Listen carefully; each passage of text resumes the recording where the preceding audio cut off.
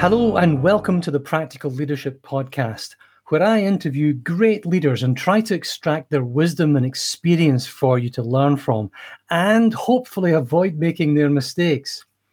Check out practical-leadership.academy because you want to help your new managers succeed with hybrid or remote working. Jo Owen, thank you very much indeed for joining me. It's a great pleasure to be with you. So you've worked with over 100 of the best, and you say sometimes a couple of the worst organizations on the planet. You have founded 8 NGOs. Okay, one wasn't enough then. All right, 8 NGOs. The collective turnover of over £100 million. One of these is one of the ones that's very dear to my heart, is around the education effort. 600,000 teachers and over 2 million students in India. And that's quite impressive. You've been building and leading businesses in Japan, North America, Europe. You built a bank. You're an Accenture partner. You were the man who put the blue speckle in Daz. Now that is something. I hope you have that in a T-shirt. The best. My career's been downhill ever since. I mean, that's it. The best nappy salesman, diaper salesman in Birmingham. And you gave it the highlights. The highlights, career highlights here. And you were sued for 12 billion with a B pounds when a billion was worth something. You got it. Oh my goodness. And I've got one of your books here, and I was just saying there, it's a pain, I'm afraid. I'm annoyed having read Smart Work, the ultimate handbook for remote and hybrid teams, because now I want to read the other 19. I'll let you. That's fine. That's good. Tell me, give me some flavour of your journey. I mean, 22 years writing. So look, I mean, some people have career, a noun, but for me, career has been a verb, where I career from triumph to disaster and back again with tedious regularity. And it is immense fun, actually, although a huge amount of effort and work.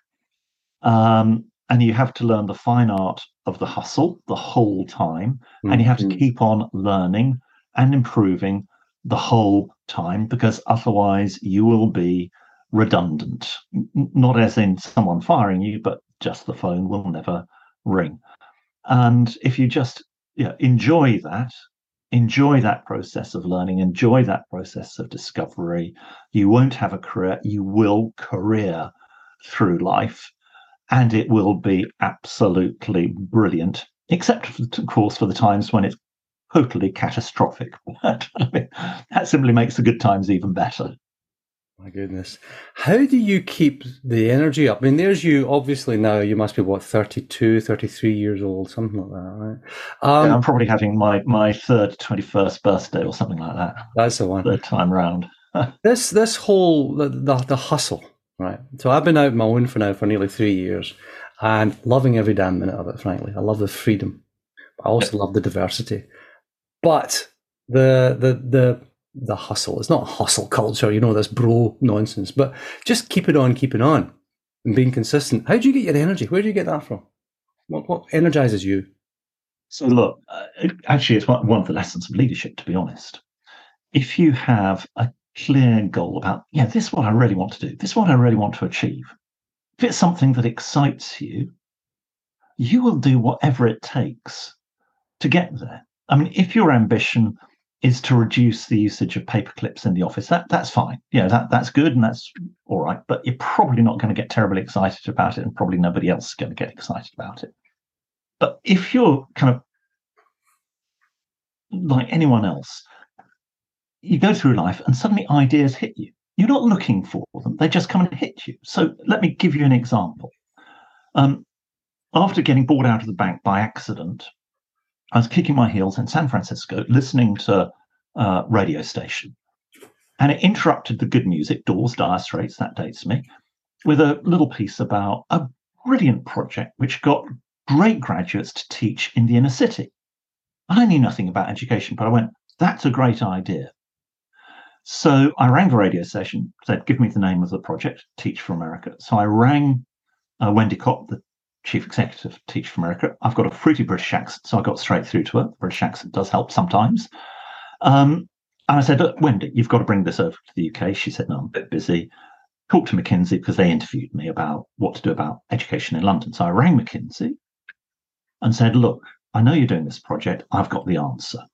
We sat down, and coming out of that first cup of tea, we started Teach First, which is now the largest graduate recruiter in the UK, and I knew nothing about education, which is probably my advantage because I wasn't stuck by the orthodoxy of education. Okay? So those opportunities are everywhere, and I had no right to set that up. To set that up required a great team, a brilliant team, and brilliant partner in Brett Talks. Okay, so that's lesson number one about leadership. Don't do it yourself. Don't be a hero. Build your alliance, build your team, get your partners. You don't need to be the smartest person in the room. The leader does not need to be the smartest person in the room. The leader needs to get the smartest people into the room. Yeah. Okay, that's your job.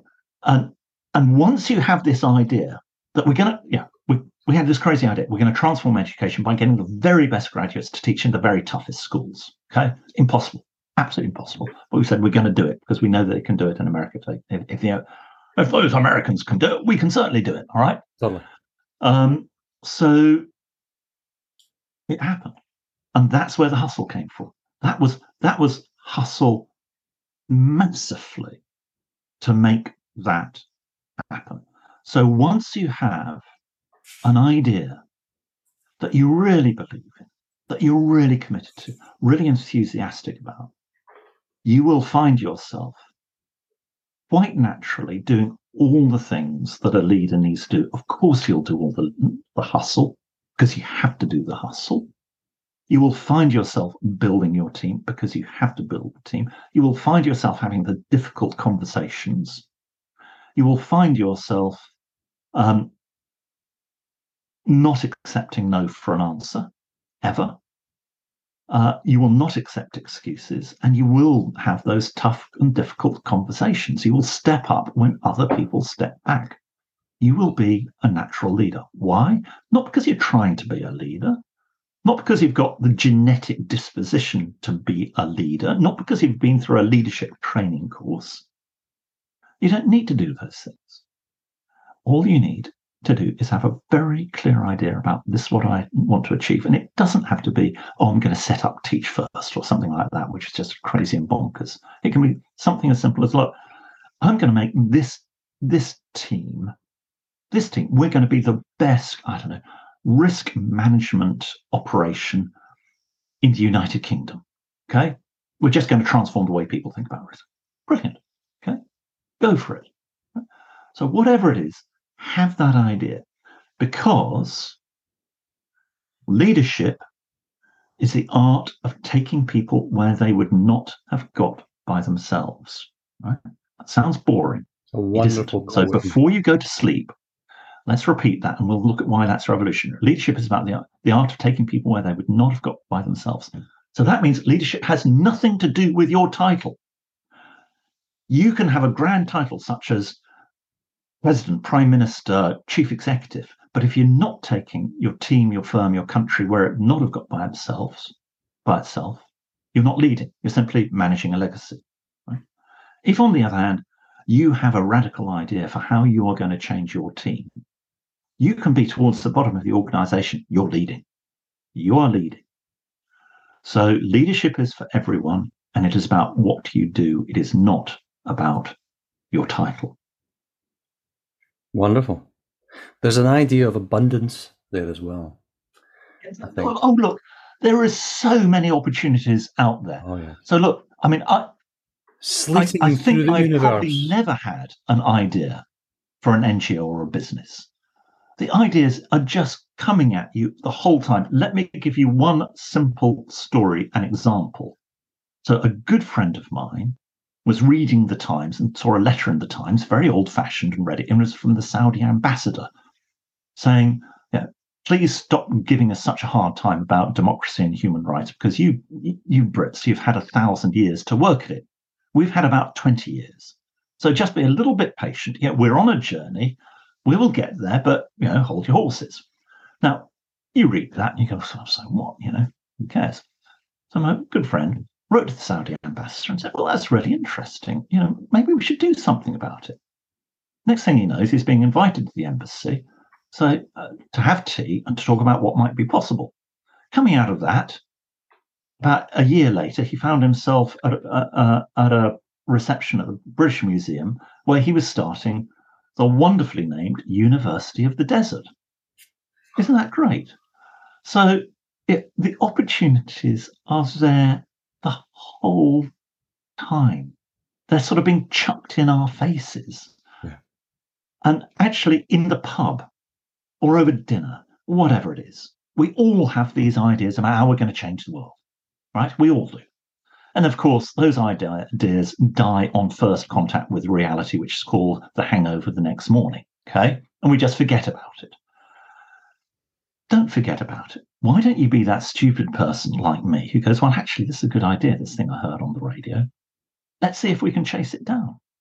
Let's just make a phone call. Make a phone call. See what happens. And then when people don't say no, you say, all right, I'll make another phone call. Then another one. Then another. And suddenly you find yourself, this thing snowballing. And you just go for it.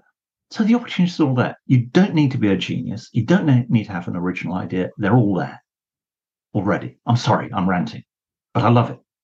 It's a bloody good rant. I tell you. If that's your ranting, I should read your books. Oh, no, wait, I do. There you go. Well, you've got these ideas, as you said, that they're in abundance. They're sleeting through the universe, bouncing off our tinfoil craniums. And if we were for but one fleeting moment to grasp them and run with them, that's how anybody does anything. I mean, just find a problem. So, one of my books is called Global Teams. Guess what that's about? Okay. So, why did I write that? Because when I was given a one-way ticket to Japan, I had to figure out how to run a team, a global team. I had no idea. So I thought, fine, I'll read the book. And then I found that there are lots of professors writing very grand books about globalization, global strategy, the global firm. But none would write about the plumbing of how do you manage a global team, because that's a bit practical and messy. And it just frustrated me.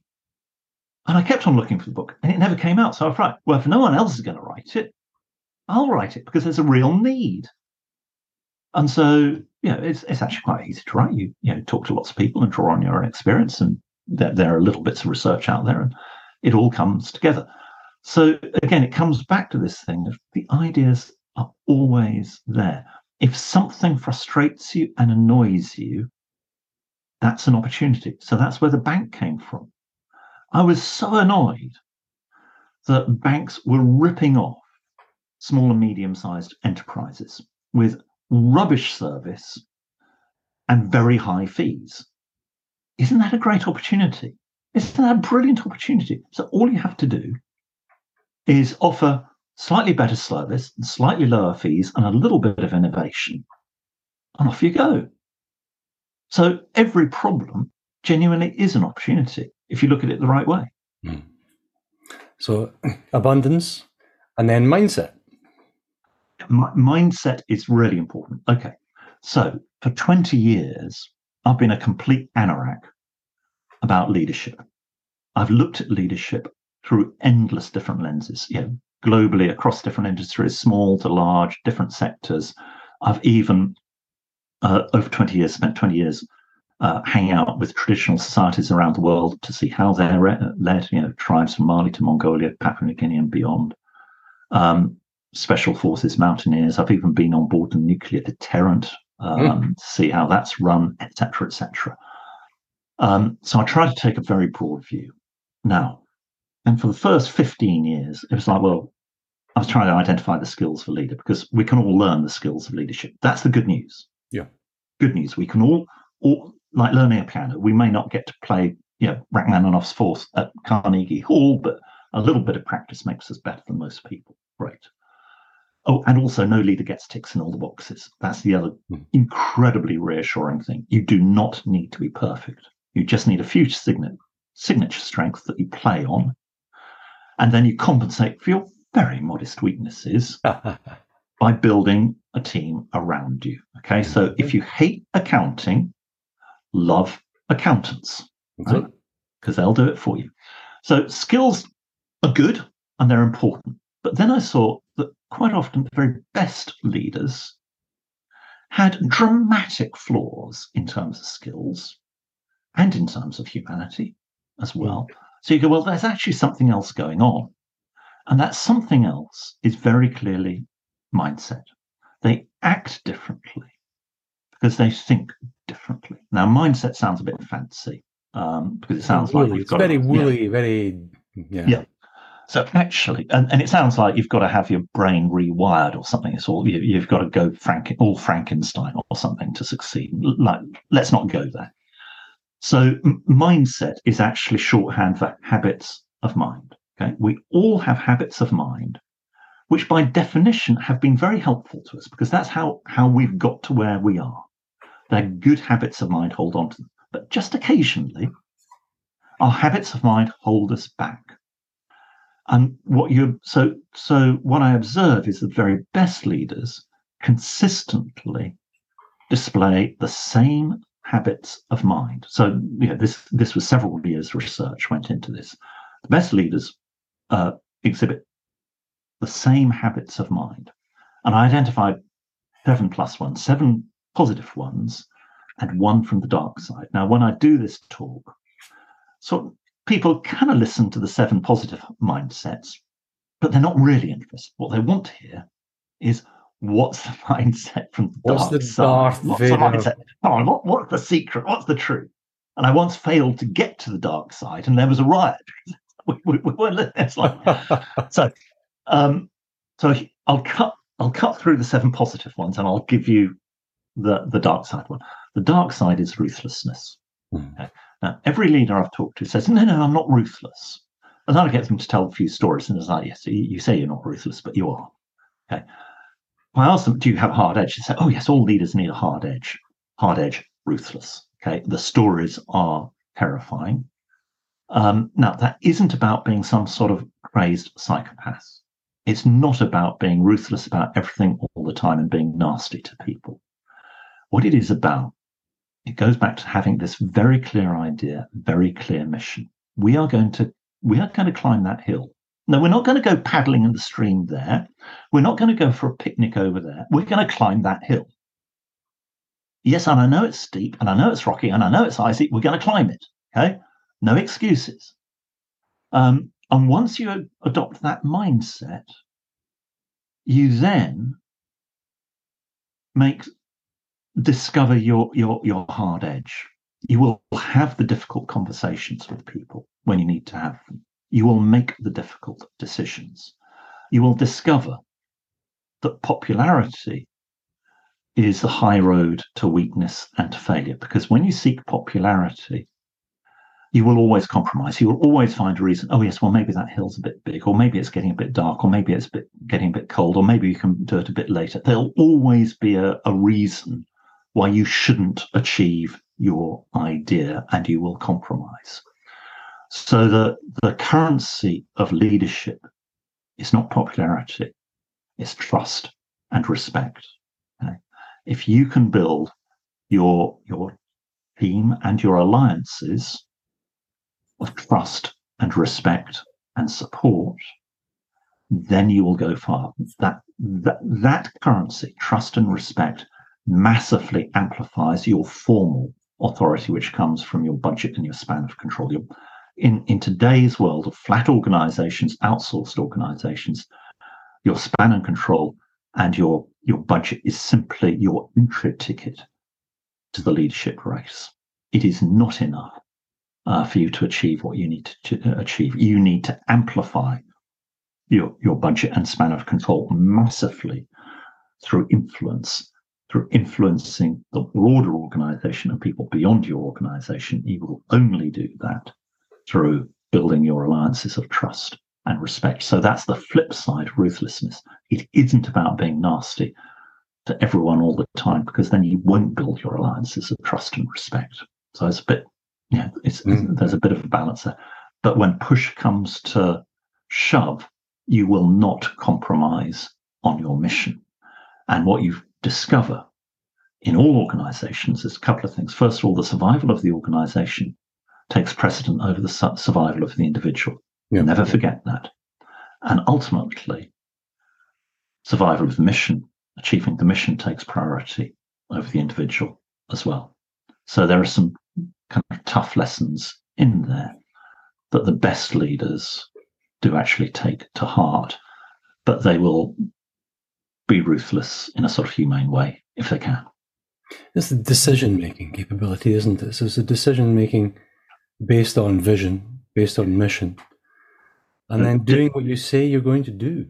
Yeah, so actually saying what you say, saying what you're going to do, doing it, and then having done it. So you picked up two critical points. First of all, decision-making. A lot of people find that very difficult. But if you've got a very clear vision, then actually decisions become very easy. You just go, does this help me achieve the mission or not? And if it's kind of unimportant, you just delegate it to somebody else. Okay, kind of simple. So clarity of purpose, clarity of vision. What is the problem I'm trying to solve? Being really clear about that helps. And then, but build that trust. Sorry, the second point, which I've now forgotten, but build the trust. Well, and how do you build trust? You build trust by saying what you're going to do. Okay, so let's focus on how do you build trust. So trust is a function of 3 or 4 things. Let's go through. Goal alignment. It's a lot easier to trust people who are fighting for the same goal as opposed to fighting the same goal. And in an organization, that's difficult to achieve because actually organizations are set up for conflict. Pause there. Organizations are set up for conflict, right?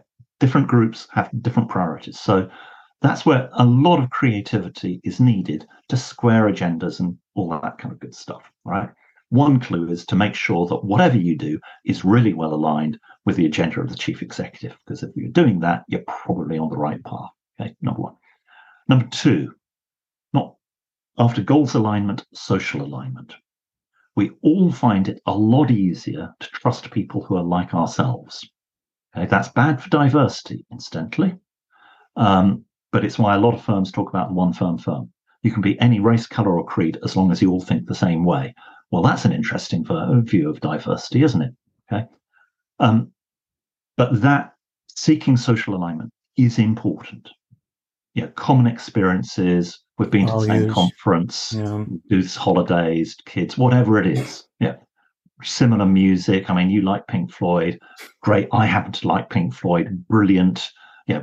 Maybe it's an acquired taste and it dates you, but whatever, right? You find that little bit of social alignment. Second. Then third is credibility. Now, professionals will say, well, of course I do what I say. And probably they not only try to do what they say, they probably try to over-deliver on what they say. So actually, the doing is never the problem with professionals. The problem with professionals is the saying.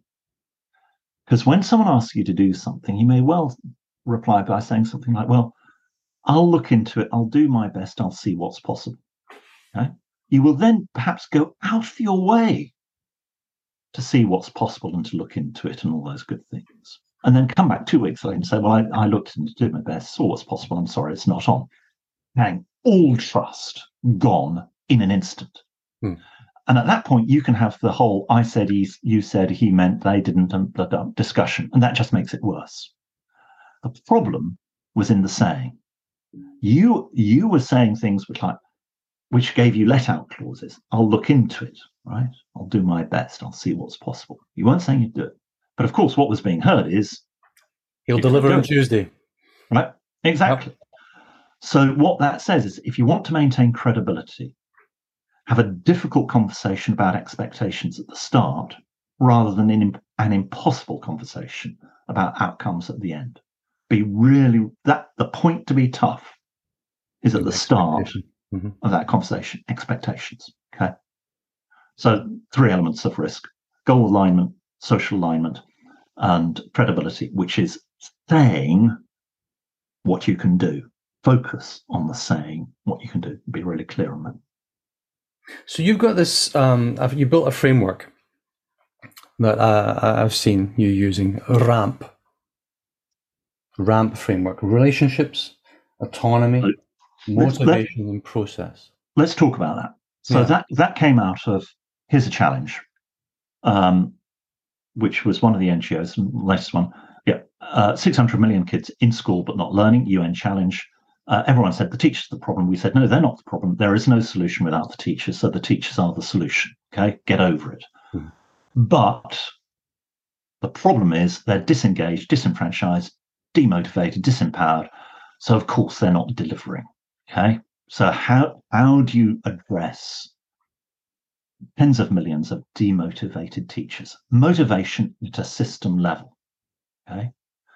We've been banging on about this for 11 years, and we now think we found out how to make it work, and that's the ramp model. And the good news is that this is not about getting managers to be motivational and inspirational, because that does not work. My research Cheerleaders. I mean, shows my goodness, cheerleaders. We don't need any more no, cheerleaders. and it doesn't work. So in my research, I looked at this.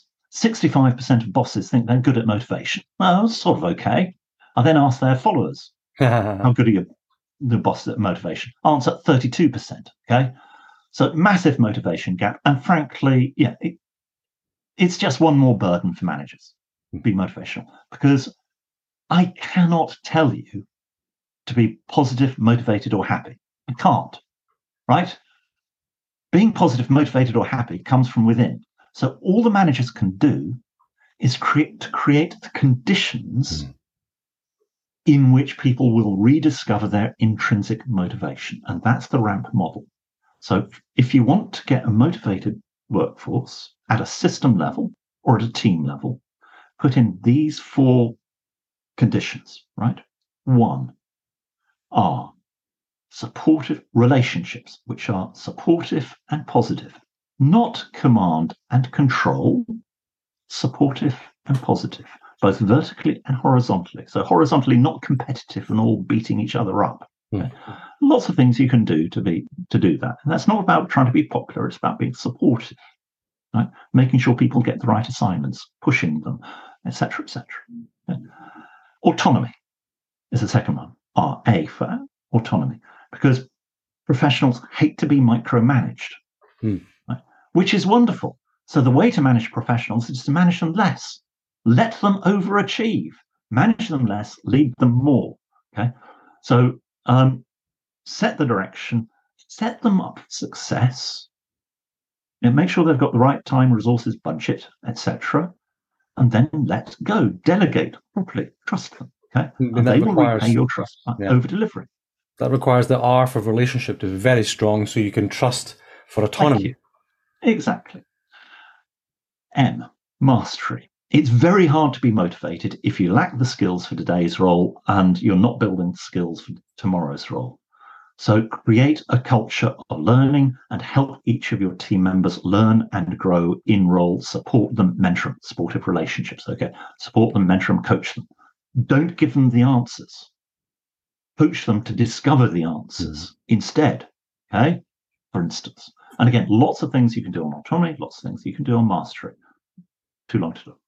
The final one is often the most difficult, purpose. Okay. People will go through hell and high water if they have a mission that they really believe in. You see that in the armed forces, you see it in religious groups, you see it in mountaineers, you see it in all sorts of areas. Okay, much harder if you're doing reconciliations in the finance function. You know, what's your sense of purpose?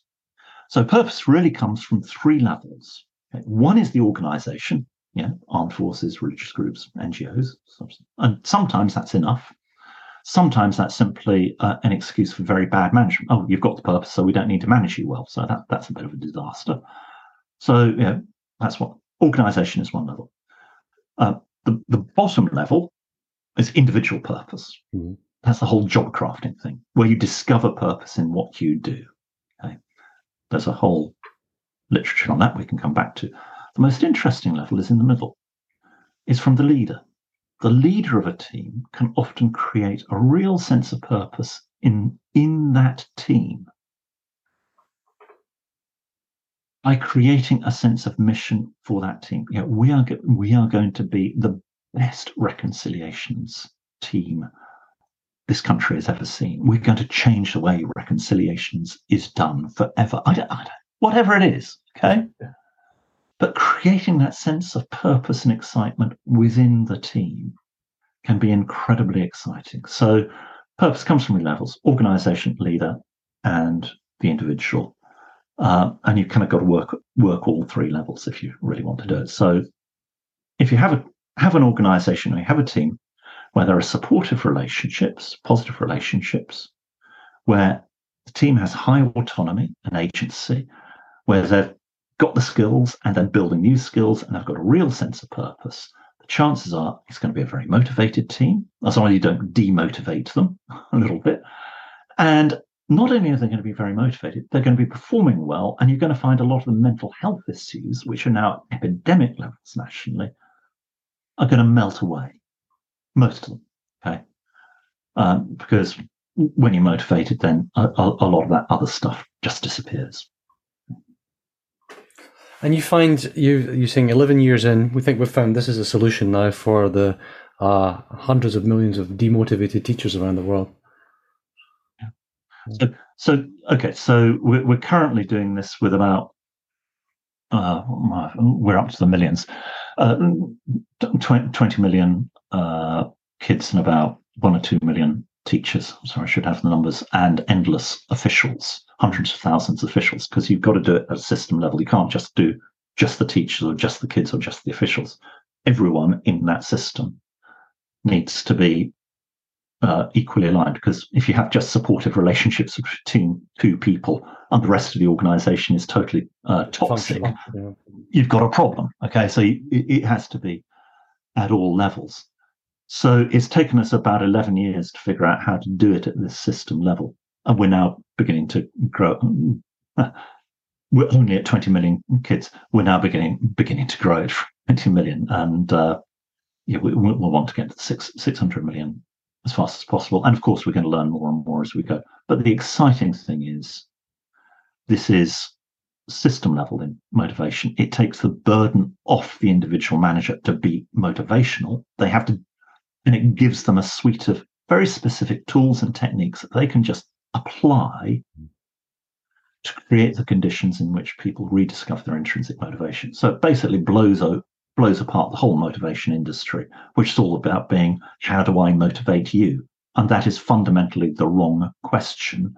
And it doesn't matter how good the answer is, the best answer to the wrong question is still wrong. And we simply are asking, instead of asking, how do I motivate you?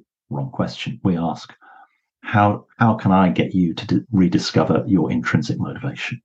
That's a completely different question. And a lot because all professionals are motivated. You simply have to help them rediscover it. A lot of this, I think, is just getting out of people's way. Yeah. A huge. Well, that's whole autonomy gig. Yeah. Yeah. Stop micromanaging, and that's why the hybrid work revolution is brilliant. The hybrid work revolution. Everyone thinks it's about what's going to happen to the offices and the local coffee shop. Well, that's kind of marginally interesting. The real interest is that the hybrid work revolution is a revolution in leadership, which is happening. You have to be a really good leader to actually manage in a hybrid environment. Yeah. You can be lazy in the office. Totally. Well, what we've discovered in the office is two things about leadership in the office. One, the office is very forgiving of mediocre management, because if you make a mistake in the office, you know about it in real time, and you can manage it in real time, and it's fine. It's all very ad hoc. You make a mistake, you miscommunicate on a hybrid team, and it festers. It festers. It all blows up, and it's a nightmare. Okay? I'm sitting in my own head replaying the conversation that I did or didn't have, but I can't remember, but maybe I did. But that's the one, oh my goodness, he hates me or whatever. And somebody somewhere basically garbled a message. Exactly. And yeah, this small problem becomes a massive crisis. Yeah. So all leaders are now having to up their skills level. All the basic disciplines of goal setting, communication, delegation, you've simply got to be more purposeful and more deliberate about everything you do, and you've got to be better at it. And that's wonderful news if hybrid work is forcing people to raise their skills levels. The second bit of the hybrid work revolution, hybrid leadership revolution, is that we've discovered that the office was a paradise for control freaks. Yes. Because they could walk across the office and interfere. Help. At will. Help, sorry, not interfere. Right? In the hybrid world, you can't interfere at will, and you don't even know what your team is doing. You don't know if your team is actually practicing the banjo at home. You have to hope that they're doing the right thing and making the right decisions while you're not watching them. That is a nightmare for control freaks, because they're having to learn to trust their team and to delegate properly to their team. Isn't that a wonderful, wonderful? But Jo, I don't know if they're wearing the pajamas or not. I can't tell. Exactly. Well, it's the thing. So if in a year's time millions of people are playing the banjo really well, we'll know the hybrid work revolution has gone tits up. There's a two-sided bit there. It's autonomy and accountability. And because we're all now suddenly highly autonomous, we have to be highly accountable. As a leader, I have to set and hold you strictly accountable. And as an individual contributor, I have to actually admit that I need to be held accountable, and I need to be accountable for my autonomy. So let's plumb that one out, because that is a really interesting side of the hybrid work revolution and of the RAMP model, autonomy. So increased autonomy goes with increased accountability. You cannot avoid it. Professionals like the autonomy bit. They kind of get a bit antsy about the accountability bit, because it's like, hang on, you're going to start judging me? I don't really like that, It's output, you've got to deliver something. If you've got autonomy now, you're accountable for the outcomes. So how do you square off autonomy and accountability as a leader? There's a third A, ambiguity. Okay? Oh, yeah. So professionals want autonomy, don't like accountability, but they even more dislike ambiguity. Because if my goals are ambiguous, suddenly I'm going to be anxious about them. I'm going to have to do lots of extra work to cover all the different options. I'm going to be going crazy. So as a leader, what you do is you have a conversation with them where you say, look, let's drive out all this ambiguity. This is what I call the success conversation, which actually both the team leader and the team member should want. It's like, so the key question is, how do we set this up for success? How do we set this up for success? And you go through all the questions about budget, resources, timing, reporting, the what ifs, what support do I need? What are the obstacles going to be? Where can it go wrong? How does this sit with my other priorities? But it's all about, how do we ensure that this succeeds before we even start? And that isn't one conversation. That is not one conversation. What we found in the office, that it is a goal-setting conversation. What we find is that happens in an ad hoc way as a whole series of conversations. Okay, it's a kind of process of discovery, because you suddenly go, well, hang on, you said you wanted this, but does that really tie in with that priority over there? And how does that? Highly iterative. It is highly iterative. So in the hybrid world, you have to, in a sense, recreate that journey of discovery. The mistake bosses make is they think that they can simply download the goal all in one conversation. You can't. You've got to keep on coming back to it and revisiting it. But the goal is, how do I set this up for success? And actually, once both you and the team member have identified how to set it up for success, there are two possible outcomes, actually. One is that as a boss, you will go, hang on, I'm now looking at what it's going to take to make this succeed, and maybe I need to think about changing what we achieve, what we're going for. Okay, that's one possible outcome. But if you both agree, that is the right goal, we now know how it's going to work, and we've got it set up for success, you've got that accountability 100% nailed, because now it's crystal clear. Yeah. And actually, both sides will be very comfortable with it. You won't have to talk about, you're now accountable. It's not. No, both sides go, right, I know what we need to do. I know how it's going to work. We're set up for success. So let's just go for it. Expectations set and met. Yeah. So have the success conversation. And remember, accountability. Yeah. So it's autonomy, accountability, ambiguity. Very nice. Very nice. Trilogy. Just before we wrap up then, you wrote a lovely article a few days ago now about Mr. Musk at Twitter, Tesla, SpaceX, etc. And I was wondering, because there's some fabulous comments there, and I'll link to it in the notes of this episode. Is Musk, Mr. Musk, President Musk, perhaps by now, by the time you're listening to this, who knows? Is Musk, is it a feature? Of Mars, maybe, by the time he gets there. There we go, he's off to Mars. I don't know, do you think, how could you resist, if you owned the rocket ship that was going to Mars, how could you resist not taking a seat on it? My goodness, you might have to lose some weight, but why not? Is it a feature or a bug? Highly effective leadership. Is it a feature or a bug being a bit of an ass? Being hard work, being like that. You look at some of the greatest leaders out there, everything from the Welshes to the Churchills to Trump to all these guys.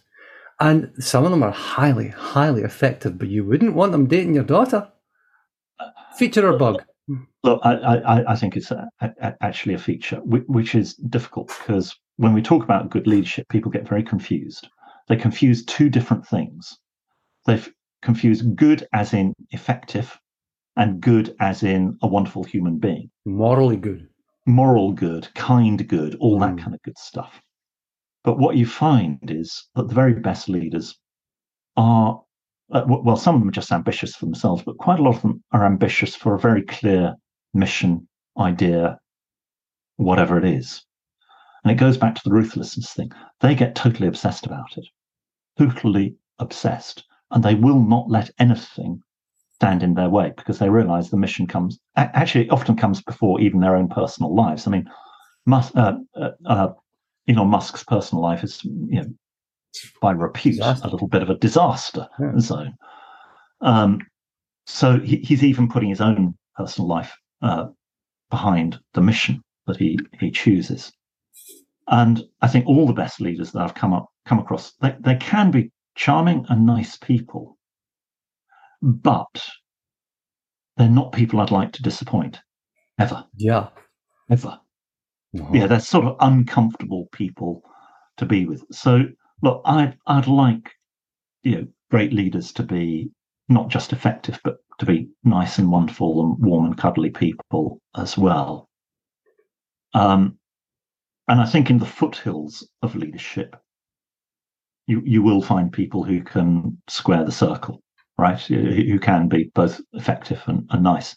But once it comes to the really big, humongous missions, big beasts, the big beasts, then you find that, that there is a dark side. And just to give you one story, I mean, a lot of people lionize Winston Churchill. Okay, well, actually, he's interesting. He was a depressive and a drunk and had all sorts of other problems. The dark dog, black dog. Black dog days, dark dog days. When the first batch of penicillin reached Egypt, the generals didn't know what to do about it. It was a miracle drug, but they didn't have much of it. And they had a choice. They could either use a small amount of penicillin on all the soldiers who'd been fooling around in the pleasure palaces of Cairo and Alexandria and get them back to the front, right? That's one option. Or option two, they could use a lot more penicillin on each of the sort of wounded war heroes, but knowing that it wouldn't always work and someone would die anyway and some of them would have survived anyway. So much more of a lottery in a sense. So they cabled back to Churchill, what should we do? And the advice came back instantly. Use it for best military advantage. In other words, give it to the soldiers who've been fooling around, not to the wounded war heroes, which is a kind of brutal decision. And a lot of wounded people died as a result, who could probably have been saved.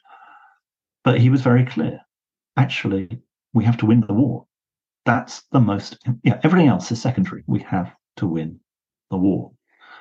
So it's kind of, those are sometimes the really nasty. Now, and people can debate, was that the right decision? Was it the wrong decision? I leave that to people to debate. All I'm saying is that all leaders will face some very, very difficult decisions from time to time. And you have to face up to them. And the best leaders often will be the ones who will make the difficult and uncomfortable and controversial decision, because that is how the mission will be achieved. You look back at many of these decisions, I mean, that one in particular, for example, we can talk about that until the end of time. Do the ends justify the means, or do they not? And what's the circumstance and all this sort of stuff? But we look at it and we make judgments about it from the outside with the benefits of hindsight, with the, oh, well, he was a terrible person. She did this, he did that. I would have done differently. And a lot of the time, you don't know.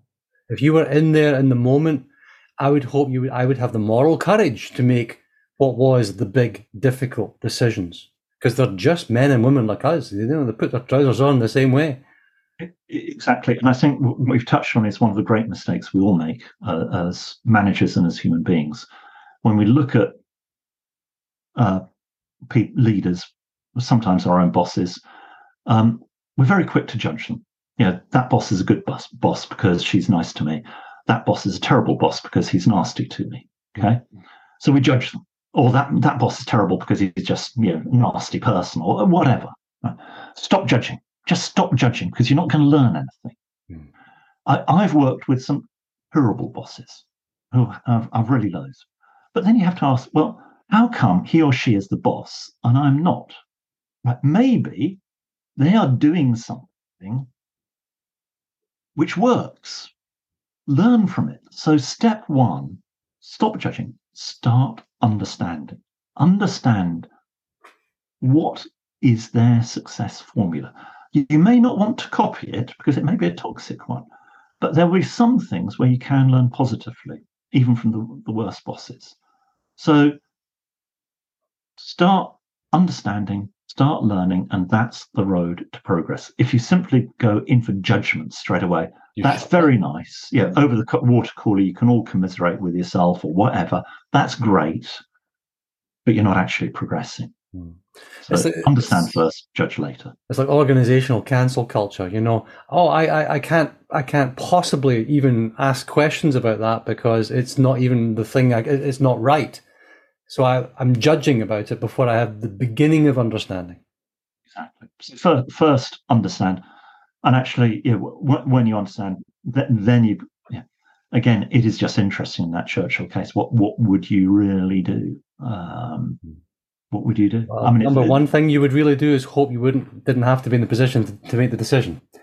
Yeah. Because you're deciding on people's lives and deaths right there. There you are. Right there. Yeah. My goodness. It's been a fairly wide-ranging conversation, Jo. Yeah. Could I ask, what is the author reading right now? Look, that's an interesting question. Let me tell you what I'm not reading. Go on. I'm not reading leadership books for two reasons. First, I want to avoid plagiarism, because if I haven't read them, I can't plagiarize them. Second, I don't want to get caught in conventional thinking. I think I owe it to my readers to try and be original and practical. Okay, so but everything I read is about trying to improve my understanding of leadership. It's just I look at it in a slightly different lens. So I seek inspiration elsewhere. So the two things I'm reading at the moment. One is I'm going back to my textbook on neuroscience. I did a course on neuroscience at Harvard because I think that's really important when we're getting into lots of mindset and resilience things, that there is a science there that you need to understand. So that's just, to me, really, really fascinating. The other one I'm reading, again from a leadership perspective, is The Tale of Two Cities. And just what can you learn from that? So it's all about reading with purpose, not just for pleasure. And if I'm a complete leadership anorak, so everything I see and do through the lens of leadership. So when I go to these tribes, I'm not there to help them and be nice to them. I'm not going to take pictures. I'm going to see how they led, how are they organized, how do they survive and succeed. When I go onto the nuclear submarine, I'm not interested in the nuclear warheads. I'm like, how is this thing bloody well led, etc. And it's great. It's a wonderful. That's my little window on reality. We all have different windows on reality. That's mine, and I love it. So Dickens, the messages of Dickens. He's I think one of my favourite authors. Dickens and Terry Pratchett, and they're very, very similar. And I would be very interested to see in your next work if there are echoes of the trials and tribulations of, and I'm trying to remember the two characters because I was looking for the book right now because I was. No. Well, what tends to happen is that it often takes me about 6 months to a year to figure out what the lessons are. When I'm reading it, it just doesn't make any sense. Or when I'm going to a tribe, it doesn't make sense. And then 6 to 8 months later, I'll suddenly go, oh, hang on. That's what it was. Oh, yeah. That's what it's about. Oh, okay. I think Tale of Two Cities is a lot about change and resilience and purpose, actually. That's what's really coming out of it for me at the moment. Big on purpose. Big on purpose. Yeah. Big on purpose. Yeah. I think if we ever want the end. No spoilers. Yeah, exactly. I think if we ever wanted to do anything on duty, we should go after Gilbert and Sullivan. That would be a good one to do. The leadership lesson. Gilbert and Sullivan. Yeah. Gilbert and Sullivan is wonderful for many things. I mean, antidote to stuffy Victorians. Yeah. He absolutely had it in for the establishment and the aristocracy. So he was the sort of Banksy of the Victorian era, because Banksy, sticks a finger at all the art establishment, and the art establishment loves it. And Gilbert and Sullivan are sticking a finger to the Victorian establishment, and they loved it. It's kind of weird dynamic. Marvelous. Jo Owen, thank you very much indeed for joining me. Thank you. Paul, it's been a huge pleasure. And thank you very much. That's a wrap. Thank you for joining me today. Your homework is to leave your 5-star review, and please, any comments you have, you really help me to improve every day, and it also helps people to discover me online. You should check out practical-leadership.academy because you want to help your new managers succeed with hybrid or remote working.